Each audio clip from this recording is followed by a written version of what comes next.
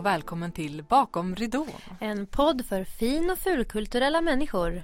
Hej Maria. Hej Lisa. Hur står det till idag? Det är bra. Jag är lite sådär efter maten huttrig. Ja, men det är också. Du Borde vet. man inte bli varm av att äta? Nej, men all blod rusar ut till magen. Ja. Har jag fått höra. Så att det är inte så konstigt. Rimligt. Men annars är det bra. Det är fredag. Jag ska hem till mina föräldrar i helgen. Det blir skönt. Och hur mår du? Jag mår bra. Jag har premiär för spökvandringar på söndag, så jag är lite nervös inför det. Woho!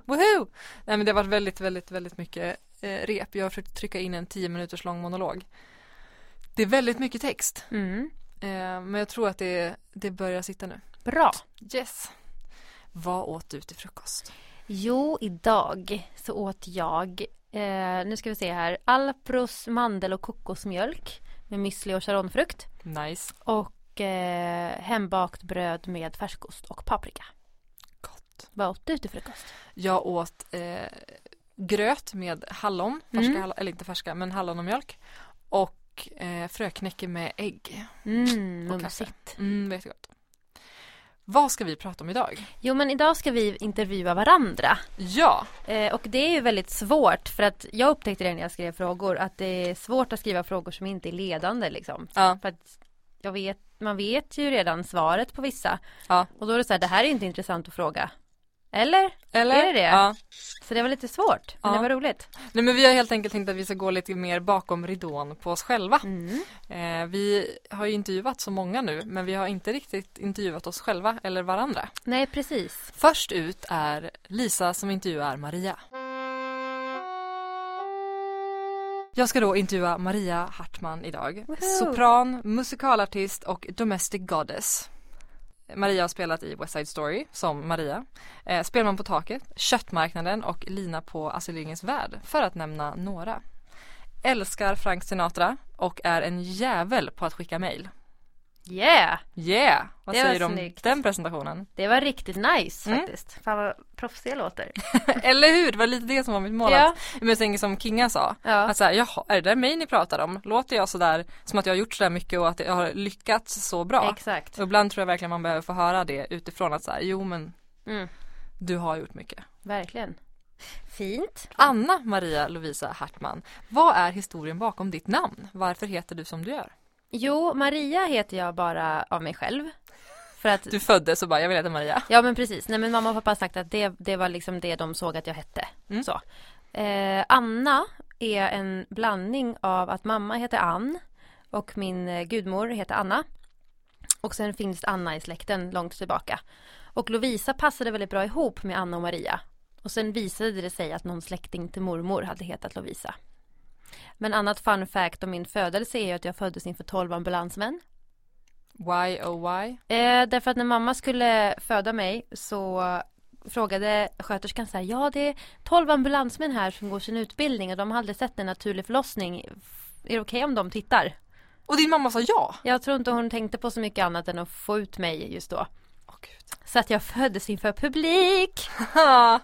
Det kanske började redan där. Ja.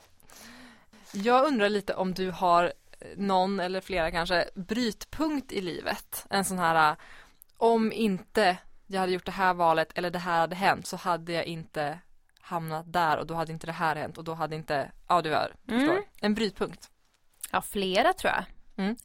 En brytpunkt är när jag var 9 skulle jag vilja säga och inte kom in på musikklasserna i Uppsala. Hade jag kommit in tror jag att jag hade tröttnat på att sjunga i kör. En annan brytpunkt är när jag i 7:an när jag fick spela Sandy i Grease. För då var det liksom så här som att jag fick vatten på min kvarn att yes, det här ska jag göra. En brytpunkt är ju självklart när jag blev sjuk och sjukskriven under gymnasiet. Och fattade liksom att det, ja, rent personligt att jag måste skärpa mig, ta hand om mig själv liksom. Och sen att komma tillbaka till skolan var ju också en brytpunkt liksom, och börja arbeta mer på riktigt på något vis. Hitta någonting annat än bara det är kul att hålla på med teater och verkligen känna att jag gör det av en anledning och gör jag det här så tänker jag inte lika mycket på min ångest. Så det var en ganska stor brytpunkt. Att jag valde att inte gå Kulturama första gången jag kom in.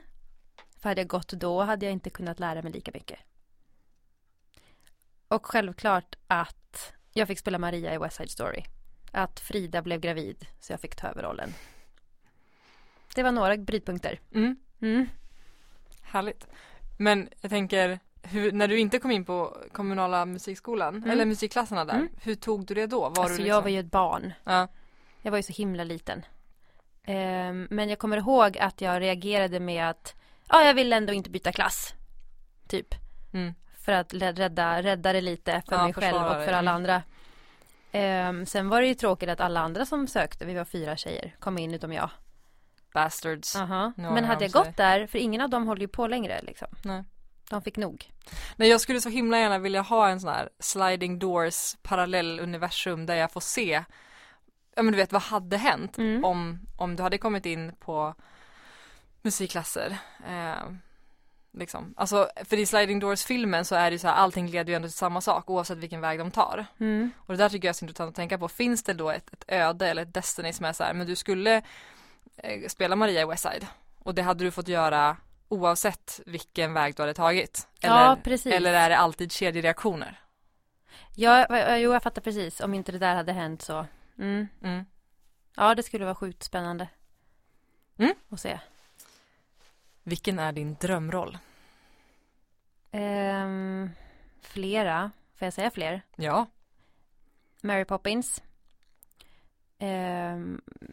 Och varför? Därför att det är en sån sjukt pretto perfekt kvinnoroll. Alltså hon är så jävla stark och så självsäker och klockren och säger precis vad hon tycker och är så jävla smart. Och hon är fantastiskt vacker och begåvad och tycker själv att hon är det. Och det är en väldigt rolig roll liksom. Så det vore kul. Sen skulle jag vilja göra Duvemåla såklart. Kristina. Glinda i Wicked. Och jag skulle vilja spela lärarinnan i Matilda. Jag skulle vilja spela Askungen eller Rödluvan i Into the Woods. Det är väl de som finns just nu. Ja. Vad skulle dina memoarer heta? Bakis i bagis. Jag tror du behöver förklara lite här. Bakis i bagis. Det är på riktigt en bok jag har börjat skriva. Alltså för länge sedan. Och bagis står för Bagarmossen där du bagis bodde i för flera Bagarmossen. Nej, den skulle inte heta Bakis i bagis. Men det var namnet på det jag började skriva i min rena desperation då. Mina memoarer skulle heta Hur man misslyckas med saker. Och lite så här hur det kan bli bra ändå och hur man misslyckas och sen lyckas vända på det så att det blir ett lyckande i alla fall. Rimligt. En liten memoar / självhjälpsbok. Ett misslyckat lyckande kanske. Har du några dolda talanger? Jag kan gå ner i spagat. Jag kan dra tummarna ur led. Jag är jävligt bra på att baka bröd och bara höfta.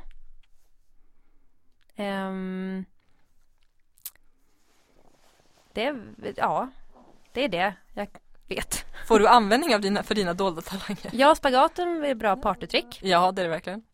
Tummarna är också en bra så här, kolla vad jag kan när man visar saker man kan som är äckliga liksom.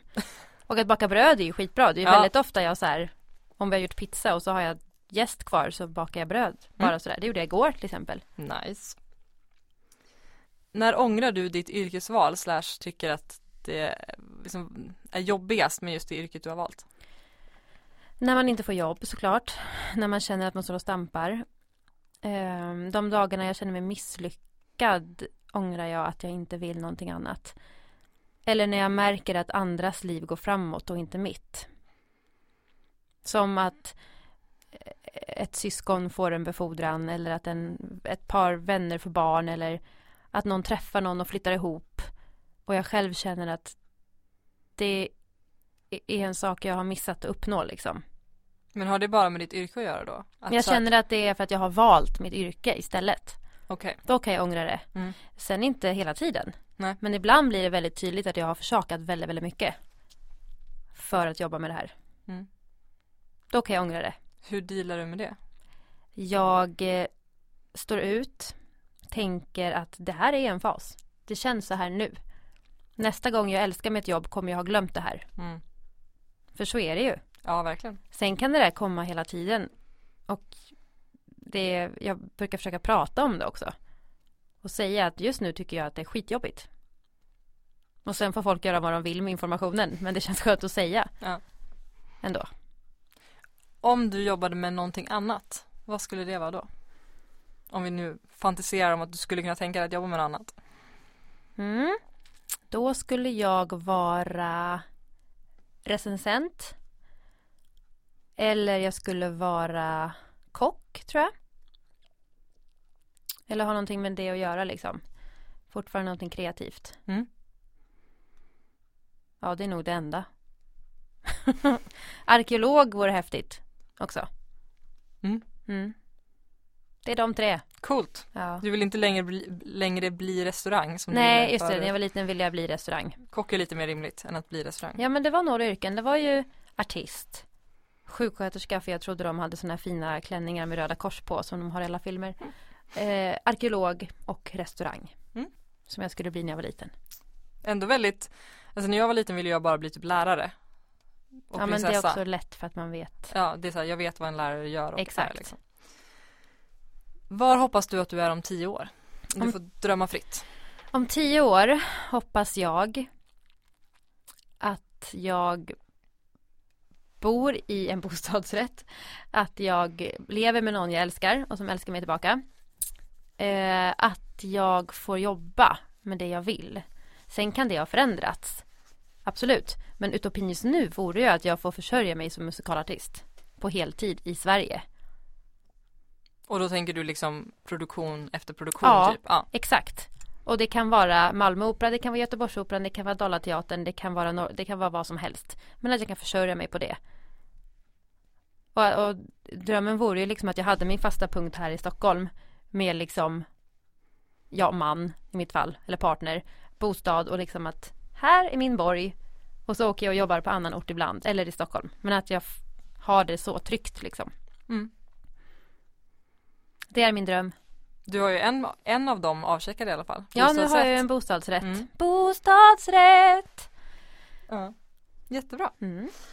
Vad tycker du mest om hos dig själv? Att jag har nära till skratt. Jämt. Mm. Oavsett hur ledsen eller deppig jag är så lyckas jag faktiskt alltid skratta ändå. Bra. Vad inspirerar dig inte?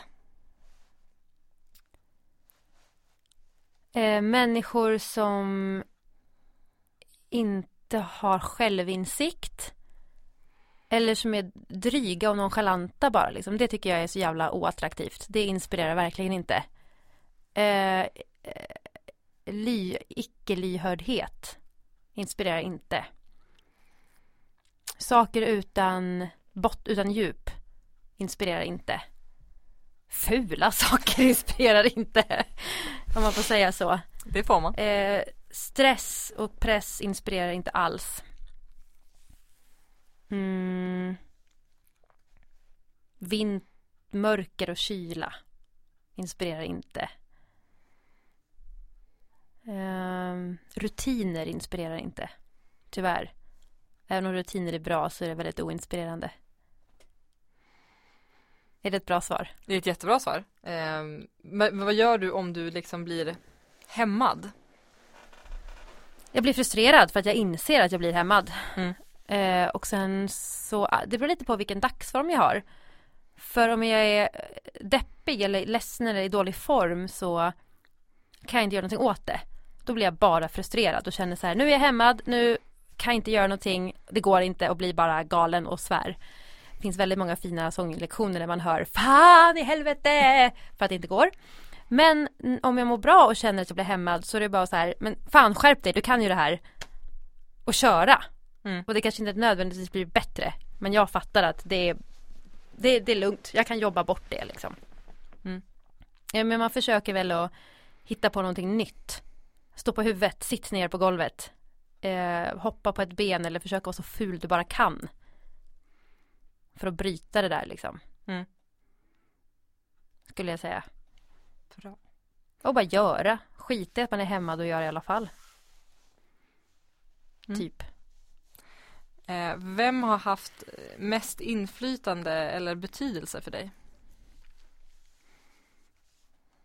Pratar vi personer jag faktiskt känner? Det kan vara privat, karriärsmässigt, död, levande, känner, kändis, whatever. Mest inflytande. Eller som har betytt mest för där och den du är idag. Liksom. Alltså det känns så klyschigt att säga. Men det är ju mamma och pappa väldigt, väldigt mycket. Och inte nödvändigtvis för att de alltid har fattat. Men de har alltid stått ut. Typ. Så de har ju hjälpt och pushat väldigt mycket. Och så här kört iväg mig på sånglektioner när jag var sjukskriven. Fast jag bara såg ut som ett vrak liksom. Och ändå fått mig att göra saker. Men sen typ min faster, min farbrors fru då, som alltid har varit ett fan oavsett hur det har gått liksom. Vilket är väldigt skönt, så hon har också alltid pushat. Sen är det ju förebilder, typ Eva Rydberg var och är fortfarande en stor förebild liksom. Men det är många människor liksom. Ska man vara rent krass så skulle jag ju säga min behandlare på BUP. För hon spelar ju en vital roll liksom. Sen kan jag inte säga att det är någon jag har en relation till idag. Nej. Men om inte hon hade funnits så hade ju inte jag blivit bra liksom. Det är mycket sånt.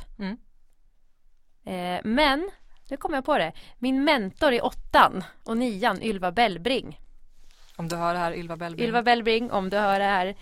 Hon brukar jag säga räddade mitt liv på många sätt. För att hon startade igång hela den här Maria mår inte så bra karusellen.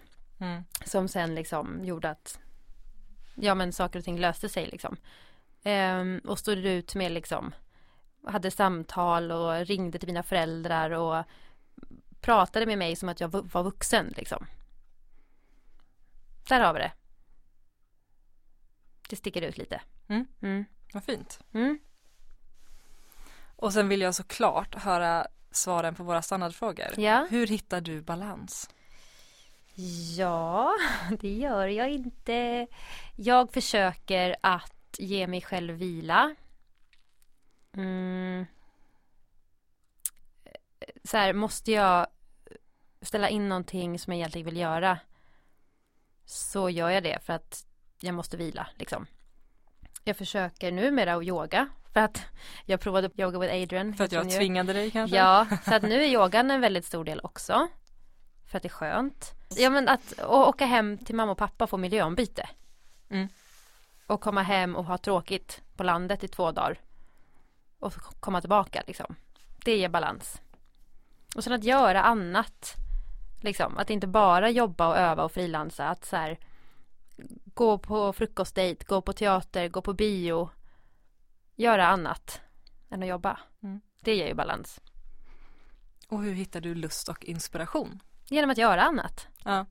Balansen, hänger den ihop med lust och inspiration? Ja, det tror jag verkligen jättemycket. Jag tror att det är svårt att hitta lust och inspiration om du inte är balanserad. Är du helt utmattad så vill du ju inte tänka på jobb. Hur ska du då kunna bli inspirerad liksom? Ja, och är man helt utmattad har man inte ens lust att gå upp ur sängen. Så nej, man vill ju bara sitta i ett mörkrum och gråta liksom. Och ibland så tar man sig iväg och gör saker i alla fall, men det är ju inte inspirerande. Som så här, igår mitt i en packning, när jag höll på att flyttpacka liksom, så kollade jag Facebook lite och såg att de efterfrågade att man skulle skriva snapsvisor till en fest jag ska på. Och jag bara, vad roligt, det vore ju kul att skriva. För jag har skrivit en del visor tidigare. Och så på 5 minuter så bara hade jag skrivit en snapsvisa. Kul. På en ganska lång. Och det var ju också för att inspirationen var så här, men det här kan vara roligt. Att vi böjer på ordet så här. Och sen tog det 5 minuter så fanns det en sång att skicka iväg. Och då undrar man ju, var kom det ifrån? Nobody knows. Ibland är det ju bara där. Ja, exakt. Jag tror att det måste få vara lite kravlöst också. För att lust och inspiration ska få komma. Det låter väldigt pretto. Men så är det nog. Det var mina frågor. Ja, jag ska då intervjua Lisa Wermelin. Jag drar min lilla presentation av dig här. Mm. Lisa Wermelin, född Engström. Du är musikalartist, utbildad vid New York Film Academy och Kulturamas musikalartistutbildning. Och har även en kandidatexamen och utbildad socionom. Bosatt i Stockholm men kommer ursprungligen från Umeå där hon också medverkade i flertal expex som gav väldigt mycket mer smak. Och sen examen från Kulturama har du gjort allt från musikalen Stoppa världen jag vill hoppa av till spökvandringar i Gamla stan. Och du älskar att göra listor och utvärderingar, ser yoga som din religion och älskar att dansa och hör ibland musik i ditt eget huvud. Ja, väldigt accurate. Jag har då valt några ord som jag tycker beskriver dig. Jaha. Som jag tänker dra också. Okej. Och det är norrländsk skogsrå med båda fötterna på jorden. Stark, klok och hård. Ärlig, skarp, ambitiös. Rolig, galen och dansig. Väldigt fina ord. Tack. Ja, men varsågod. Jag undrar om du minns första gången du sa att du vill bli känd. Ja, det minns jag. Och det här är ju skämmigt tycker jag. Jag stod i badrummet hos min, alltså jag bodde ju hemma obviously för jag var ett barn. Stod i vårt badrum på ovanvåningen. Som hade en jättestor spegel, där brukade jag och min stora syster stå och flamsa och dansa på kvällarna. Och mamma frågade mig vad jag ville bli när jag blev stor. Och jag sa kändis. Och pedagogisk om hon var så försökte hon då fråga som vad. Och jag bara, nej, jag vill bara bli känd. Jag vill bara bli känd. Jag vill bara bli känd, ja. Ja, och det där, både positivt och negativt, men kanske mest negativt ser jag på det idag. För att det där lever kvar lite. Jag är liksom uppväxt på 90-talet då man hörde om Britney Spears och Robin och Christina Aguilera som gick in på ett skivbolag, sjöng och fick skivkontrakt och blev megakändisar. Och det var liksom det jag ville ha. Och sen växte jag upp och så ser musikbranschen inte alls ut så. Ja, men hur var det då liksom att växa upp i en liten ort när man ville bli känd? Var det mycket jantelag som du satte på eller upptäckte du det själv? Ja, alltså det som var negativt för mig med att växa upp i en mindre by var väl att utbudet inte var så stort. Det fanns inga musikklasser. Det fanns ingen kommunal musikskola. Det fanns inga danskurser så. Det fanns ju en bit bort sådär, men inte alls på samma vardagliga sätt som för många som växer upp i en stad. Men jag har nog alltid varit ganska driven. Jag började ta sånglektioner liksom på eget bevåg när jag var 13. Och jag började åka in till stan då och gå en teaterkurs med bara vuxna. Jag var 13 år, jag fattade inte vad jag höll på med. Och spelade Molière. Och sen jobbade jag som ett djur för att ta mig in på musiklinjen i gymnasiet. Och då flyttade jag hemifrån. Så att jag har nog alltid varit jag har alltid velat jag är en storstadsperson liksom. Så att jag har nog alltid, och för det kanske ändå på ett sätt, hur man nu väljer att se det, så kanske det har drivit mig hårdare. I och med att det inte fanns mitt framför ögonen så har jag tvungen att leta upp det själv och fått driva den grejen att säga, men jag vill det här. Det är inte så lätt att få tag på, men jag gör det ändå liksom. Fattade dina föräldrar att det var liksom en riktig önskan hos dig? Eller något du verkligen ville göra? Jag vet inte, för jag vet inte om jag fattade det själv. Nej, för det är min nästa fråga. Ja. Du har ju en kandidat som socionom. Ja. Och varför bytte du spår helt plötsligt? Hur kom det sig liksom? Ja, det kom sig så att jag har väl alltid liksom velat hålla på, men också varit så här, man kan inte jobba med det. Man blir inte sångerska, man blir inte kändis, man blir så. Och sen gick jag då musikgymnasiet och var ganska knäckt efter det. Varför då? Konkurrensen, och som dels handlade om att vi satte 30 stycken elever med de bästa betygen i hela min kommun i en och samma klass. Jag mådde inte så bra privat och var inte alls redo för det där liksom. Och tappade all lust till att hålla på. Och sen jag hade alltid varit väldigt intresserad av liksom beteendevetenskap och kommunikation och så. Ja, människor. Och var på en sån här karriärstart på universitetet. Och då tyckte jag att socionomutbildningen lät fantastisk. Och den är fantastisk. Jag älskade själva utbildningen. Och la liksom helt där, man kan inte bli sångerska på hyllan, hade 0 självförtroende. Alltså verkligen under 0. Och sen började jag universitetet, hittade spexet. Ja, och det är också en fråga. Hittade du spexet eller hittade spexet dig? Nej, jag hittade spexet. Hur då? Min roommate back in the day dejtade en kille som spexade. Och jag var ju egentligen, då hade jag inte hunnit börja universitetet. Så det var inte så konstigt att jag inte visste om spexet för att det är en universitetsgrej. Och hon var så här, jag kan inte gå på audition men du kanske ska gå. Och så gjorde jag det. Och hade som sagt inte ens börjat universitetet. Och fick inte en roll som jag ville. Men bestämde mig för att vara med i en annan grupp, i filmgruppen då. Och så började jag spexa och alltså spexet räddade mitt liv. Det var väldigt tufft privat då och jag hade väldigt mycket strul i många relationer och spexet alltså de blev min familj. Och jag spexade ju i 5 år. Så. Och genom spexet då så fick jag ju dels utvecklas. Och sen så hittade jag också människor som än idag är liksom några av mina närmsta vänner. Och som också då, där tror jag någonstans tanken på att så här, jaha, jag kanske vill det här, jag kanske kan det här. Och så nådde vi till min praktik på socionomutbildningen. Det är termin 5 av 7. Och jag fick världens bästa praktik. Allt jag hade efterfrågat, allt jag trodde att jag ville göra, fick vara kurator på en gymnasieskola. Och så satt jag där och smyggooglade auditions. Och bara så det här är inte hållbart. Jag är snart 25.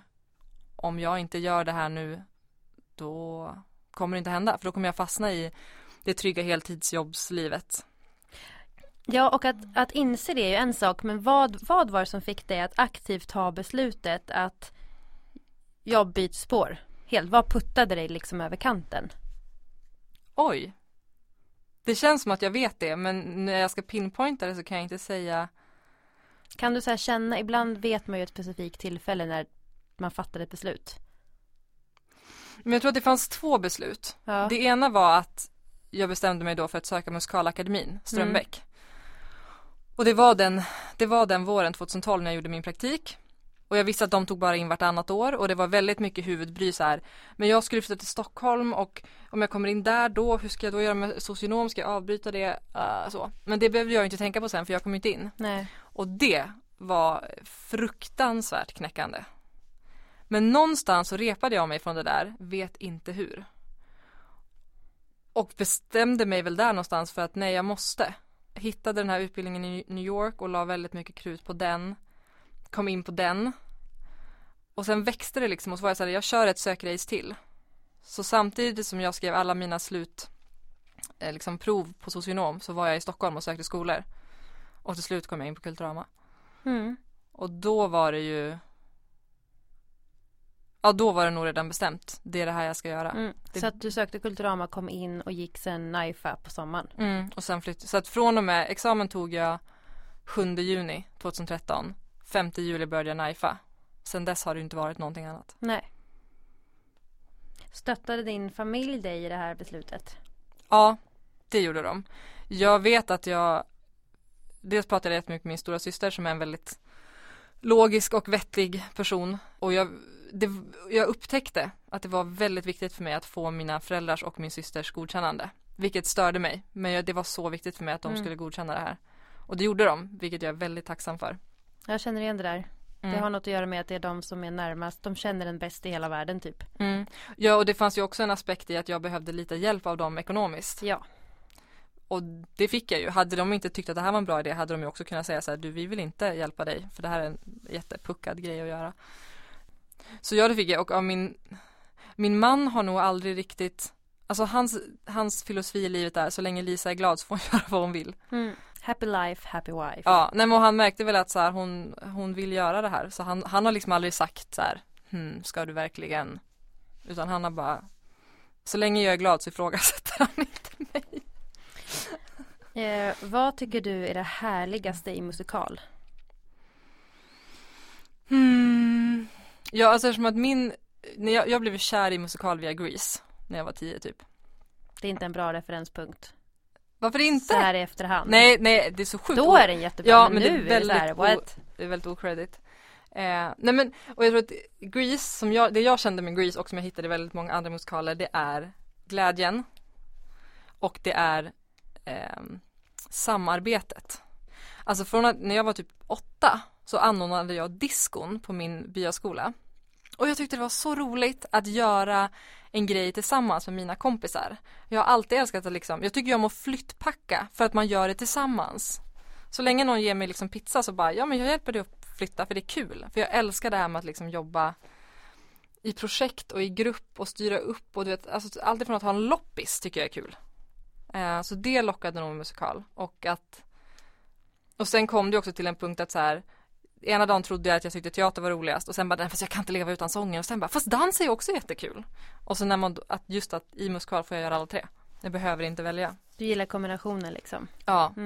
Och det här gruppprocessen av att jobba ihop mot ett mål. I love it. Ensemblearbetet liksom. Skulle du säga att du ser annorlunda på musikal som konstform och på branschen sen du liksom började arbeta aktivt inom den? Jag tänker inte just så här att gå ut skolan, utan jag tänker hela fasen från att vara socionom. Då hade du väl antagligen en bild av hur det var att vara musikalartist. Ja. Vad skulle du säga liksom ser annorlunda? Hur ser du annorlunda på det nu helt enkelt? Det gör jag, ja, det gör jag nog. Men jag kan heller inte erinra mig om bilden jag hade innan. För jag hade ju nu nog 0,0 koll liksom. Men framförallt var det nog att fast det går ju inte. Man kan inte göra det här. Så min bild var ganska obefintlig för jag förstod inte ens att det fanns ett sätt att jobba på eller ett sätt att göra det på. Och jag menar, där jag kommer ifrån, det fanns ju aldrig auditions eller provfilmningar eller, alltså min högsta dröm som barn som jag nämnde i vårt allra första avsnitt var att få vara med i Dagens Visa. Det är väldigt fint. Och sånt fanns inte i Umeå. Nej. Så att jag har nog, så för mig var det en väldigt lång process när jag började Kulturama att ens förstå hur kommer man till en casting. Nu börjar jag ju förstå det liksom, och veta vilka man mejlar och hur ska ett showreel se ut och allt sånt där. Men det har varit en jättelång lärande process. Ja, det är ju inte ensam om. Jag tror att det är få som vet det när de börjar skolan. Faktiskt. Nej, verkligen. Hur brottas du med duktig flicka-demonen? Ja.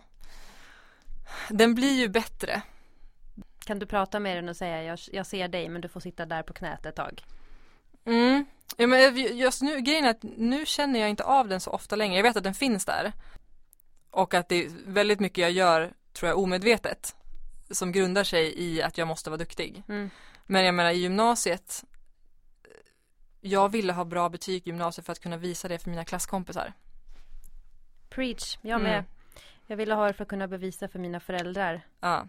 Att jag är minsann lika bra som alla andra. Ja, jag grät när jag fick ett VG liksom. Alltså, det är som att höra mitt liv i revy. Ja, så jag var extremt duktig. Men kände mig aldrig duktig nog, klassiskt. Nej men alltså det är bättre nu, så idag tänker jag inte jättemycket på det, men det har ju varit år av terapi. Alltså, jag tycker att alla ska gå i terapi, men år av terapi. Det är viktigt att veta, liksom. Ja, alltså att vissa är centrerade och balanserade i sig själva. Ja. Men generellt behöver ju gemene man flera år på sig för att hitta och acceptera och allt sånt där fint. Ja, verkligen. Alltså när den här demonen dyker upp då, vad gör du då? Jag försöker nog resonera med den. Och vara lite så här, men hur... Dels vad skulle jag säga till kompisar? Jag skulle aldrig säga så här taskiga saker till dem. Försöka vara lite mer, alltså jag är en ganska ologisk person, hävdar min man. Jag också ibland. Så att jag måste verkligen så här hålla i mina känslor och mina tankar och bara, men nu får du backa 2 steg. Är det här rimligt? Är det här sant? Vad säger alla andra? Kan du kräva så här mycket av dig själv? Framförallt, vad är det värsta som kan hända? Det är nog mitt så här största. Vad är det värsta som kan hända om jag misslyckas med det här? Eller om jag gör bort mig? Eller om jag gör något dumt?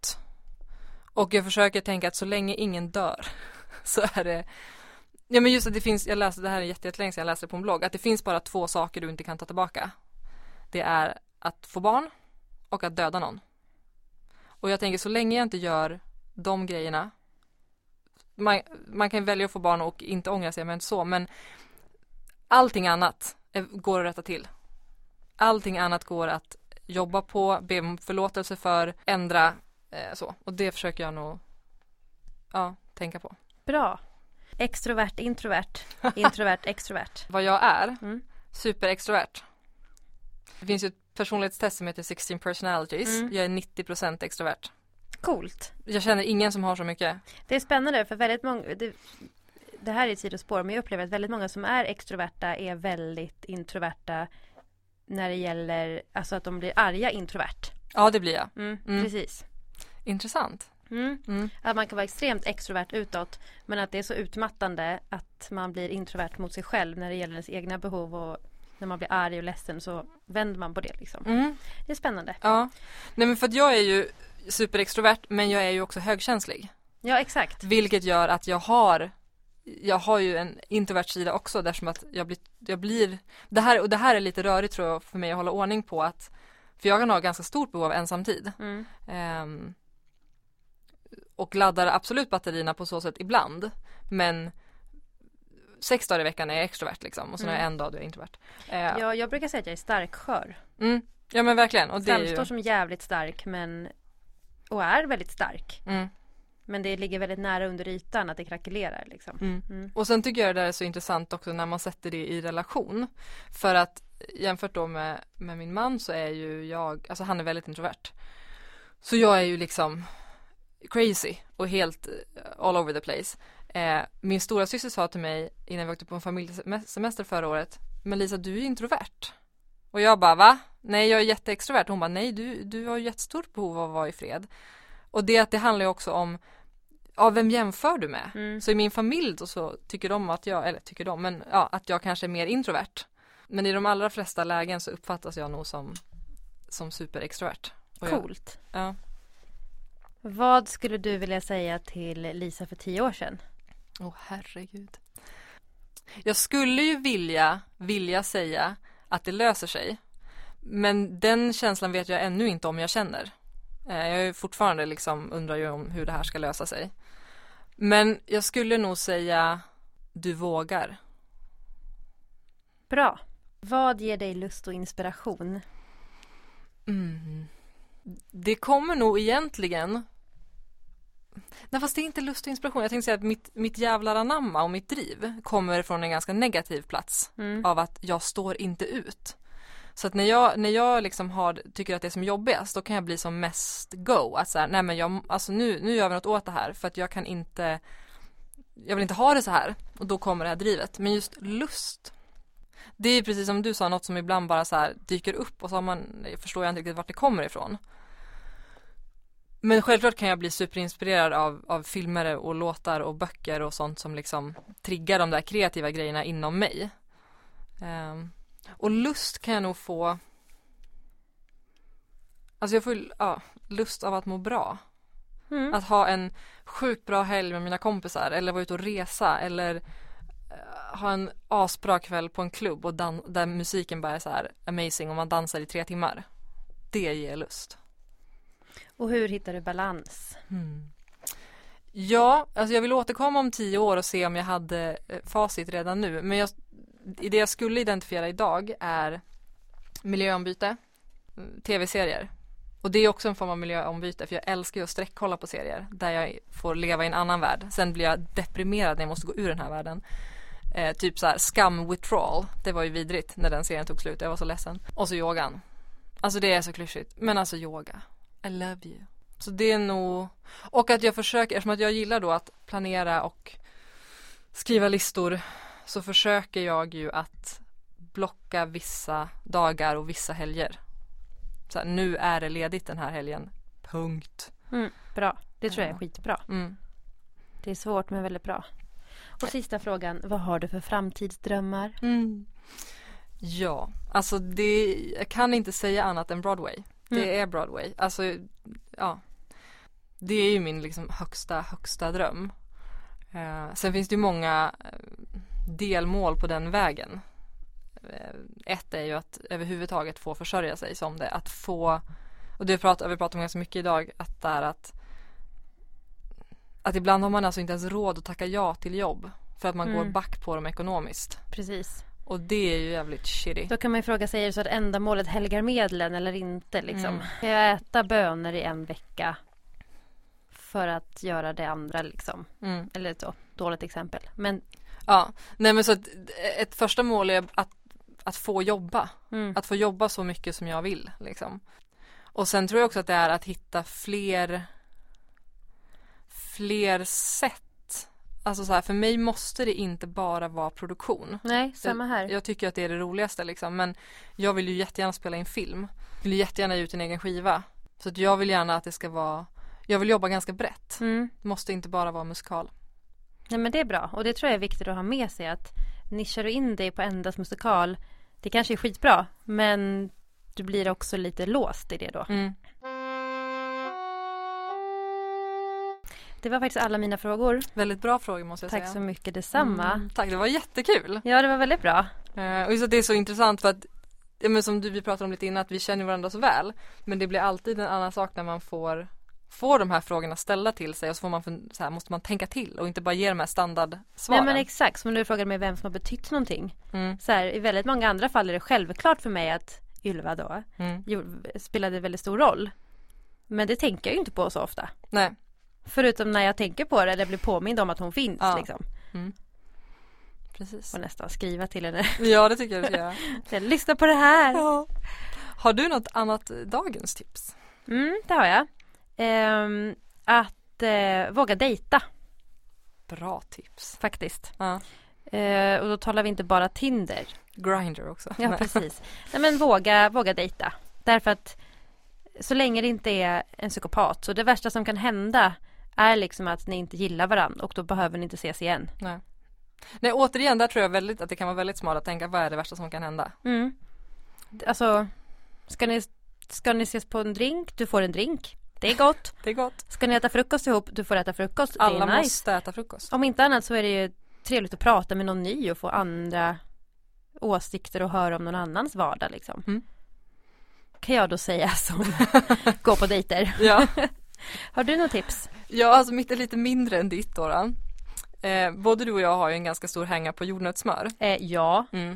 Och min obsession är att köpa crunchy jordnötssmör. Köpa ett äpple. Förslagsvis Pink Lady. Vet ni hur goda de är? Skära Pink Lady i skivor. Och doppa i mängder med crunchy jordnötssmör. Jag har ett tips till angående jordnötssmör. Att ta ditt favoritbröd, rosta, bre på jordnötssmör, skiva banan, lite kanel. Det kanske ska bli jordnötssmörspodden. Så Green Choice jordnötssmör, vill ni sponsra oss? Maila till oss på bakomridånpodcast@gmail.com. Och vill man inte sponsra oss med jordnötssmör så kan man få mejla i alla fall. Om man har önskemål. Eller tycker att vi ska prata om något specifikt eller intervjua någon speciell. Ja, eller vill veta mer om det vi nu har blottat. Om oss själva. Ja. Sen så tycker vi självklart att ni också ska bli medlemmar på filmcafé.se som sponsrar oss. Det är vi båda två. Jag såg nu att de söker statister till... Nej, de söker modeller, såg jag. Till lite reklamfilm och sånt där. Fick mejl om i morse. Ja, ytterligare ett bra sätt att liksom expandera och... Bredda sig. Ja, bredda sig. Precis. Så tack Filmcafé. Tack och Filmcafé. Tack ni som lyssnar på oss. Ja, ni får jättegärna gå in och recensera våran podd på iTunes. Och höra av er till oss om det är något. Gör det bara. Så hörs vi nästa vecka. Hej då! Hej då!